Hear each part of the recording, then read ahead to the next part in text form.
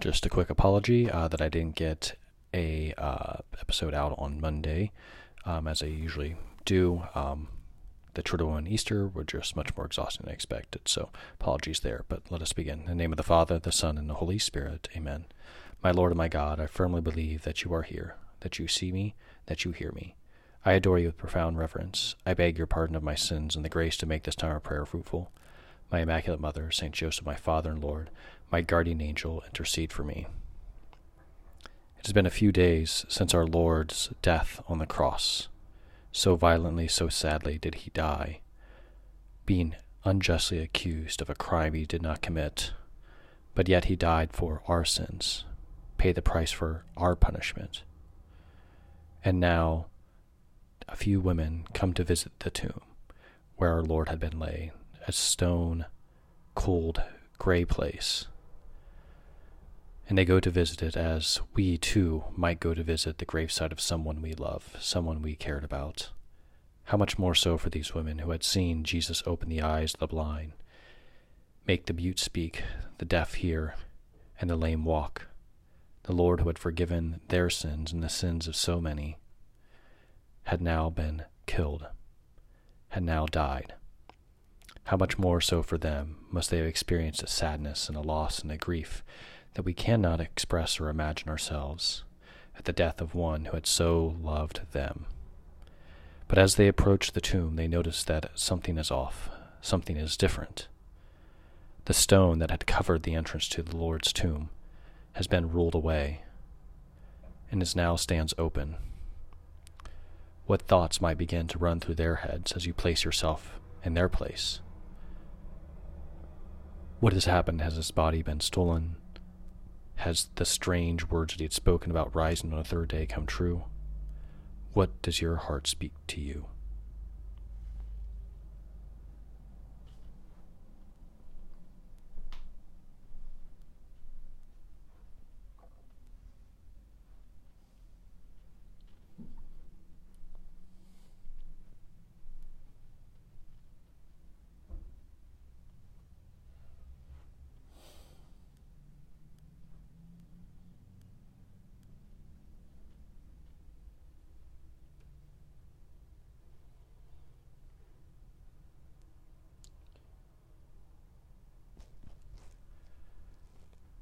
The women now run with eager expectation, concern, and fear to the entrance of the tomb, and they begin to weep, thinking that perhaps someone has come and stolen the body of our Lord, in a desire to prevent what he had spoken about rising from the dead from happening, and a desire to prevent the disciples from being able to claim that this Jesus had been raised from the dead.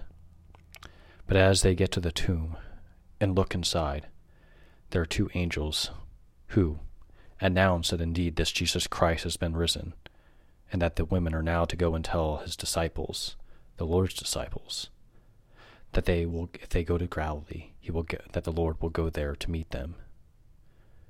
What must these women have experienced?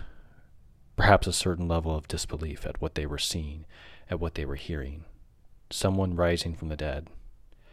The only time they'd ever heard of such a thing was whenever the Lord himself had raised Lazarus from the dead. How could this be? And what does this mean? What does it mean for them now that the Lord has been raised from the dead? What does it mean for us now that the Lord has been raised from the dead? That the Father has raised him up? Ponder within your heart what the meaning of this resurrection might be for yourself, and then also for all of mankind.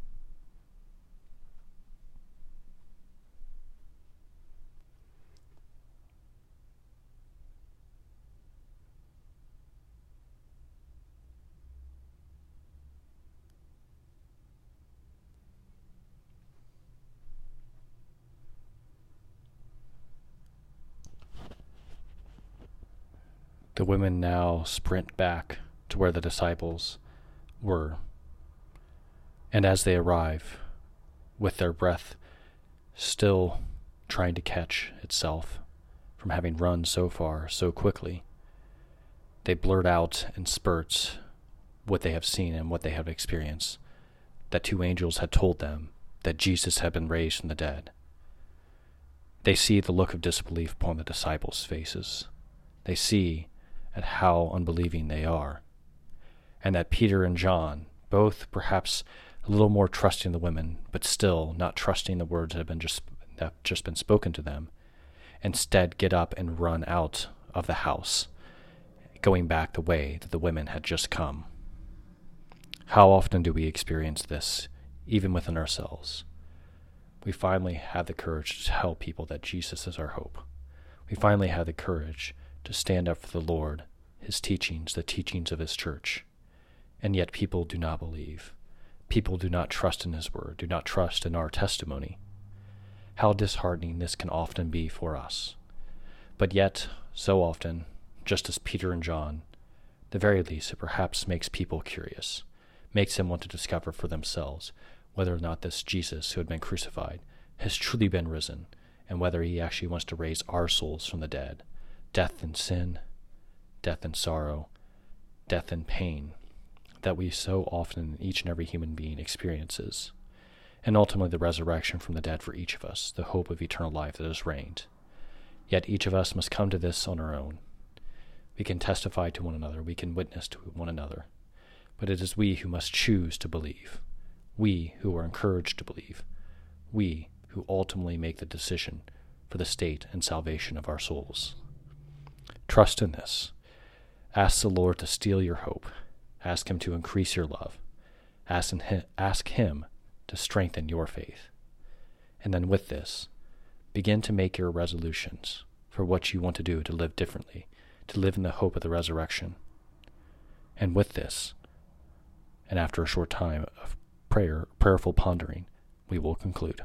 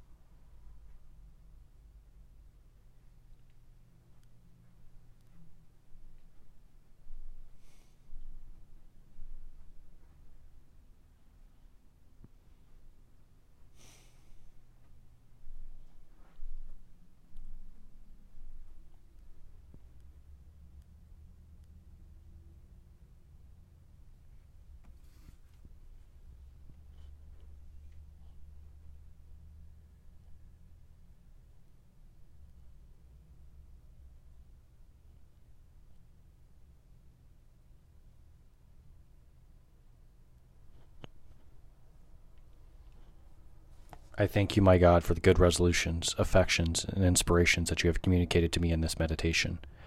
I beg your help for putting them into effect. My Immaculate Mother, Saint Joseph, my Father and Lord, my guardian angel, intercede for me. In the name of the Father, the Son, and the Holy Spirit. Amen.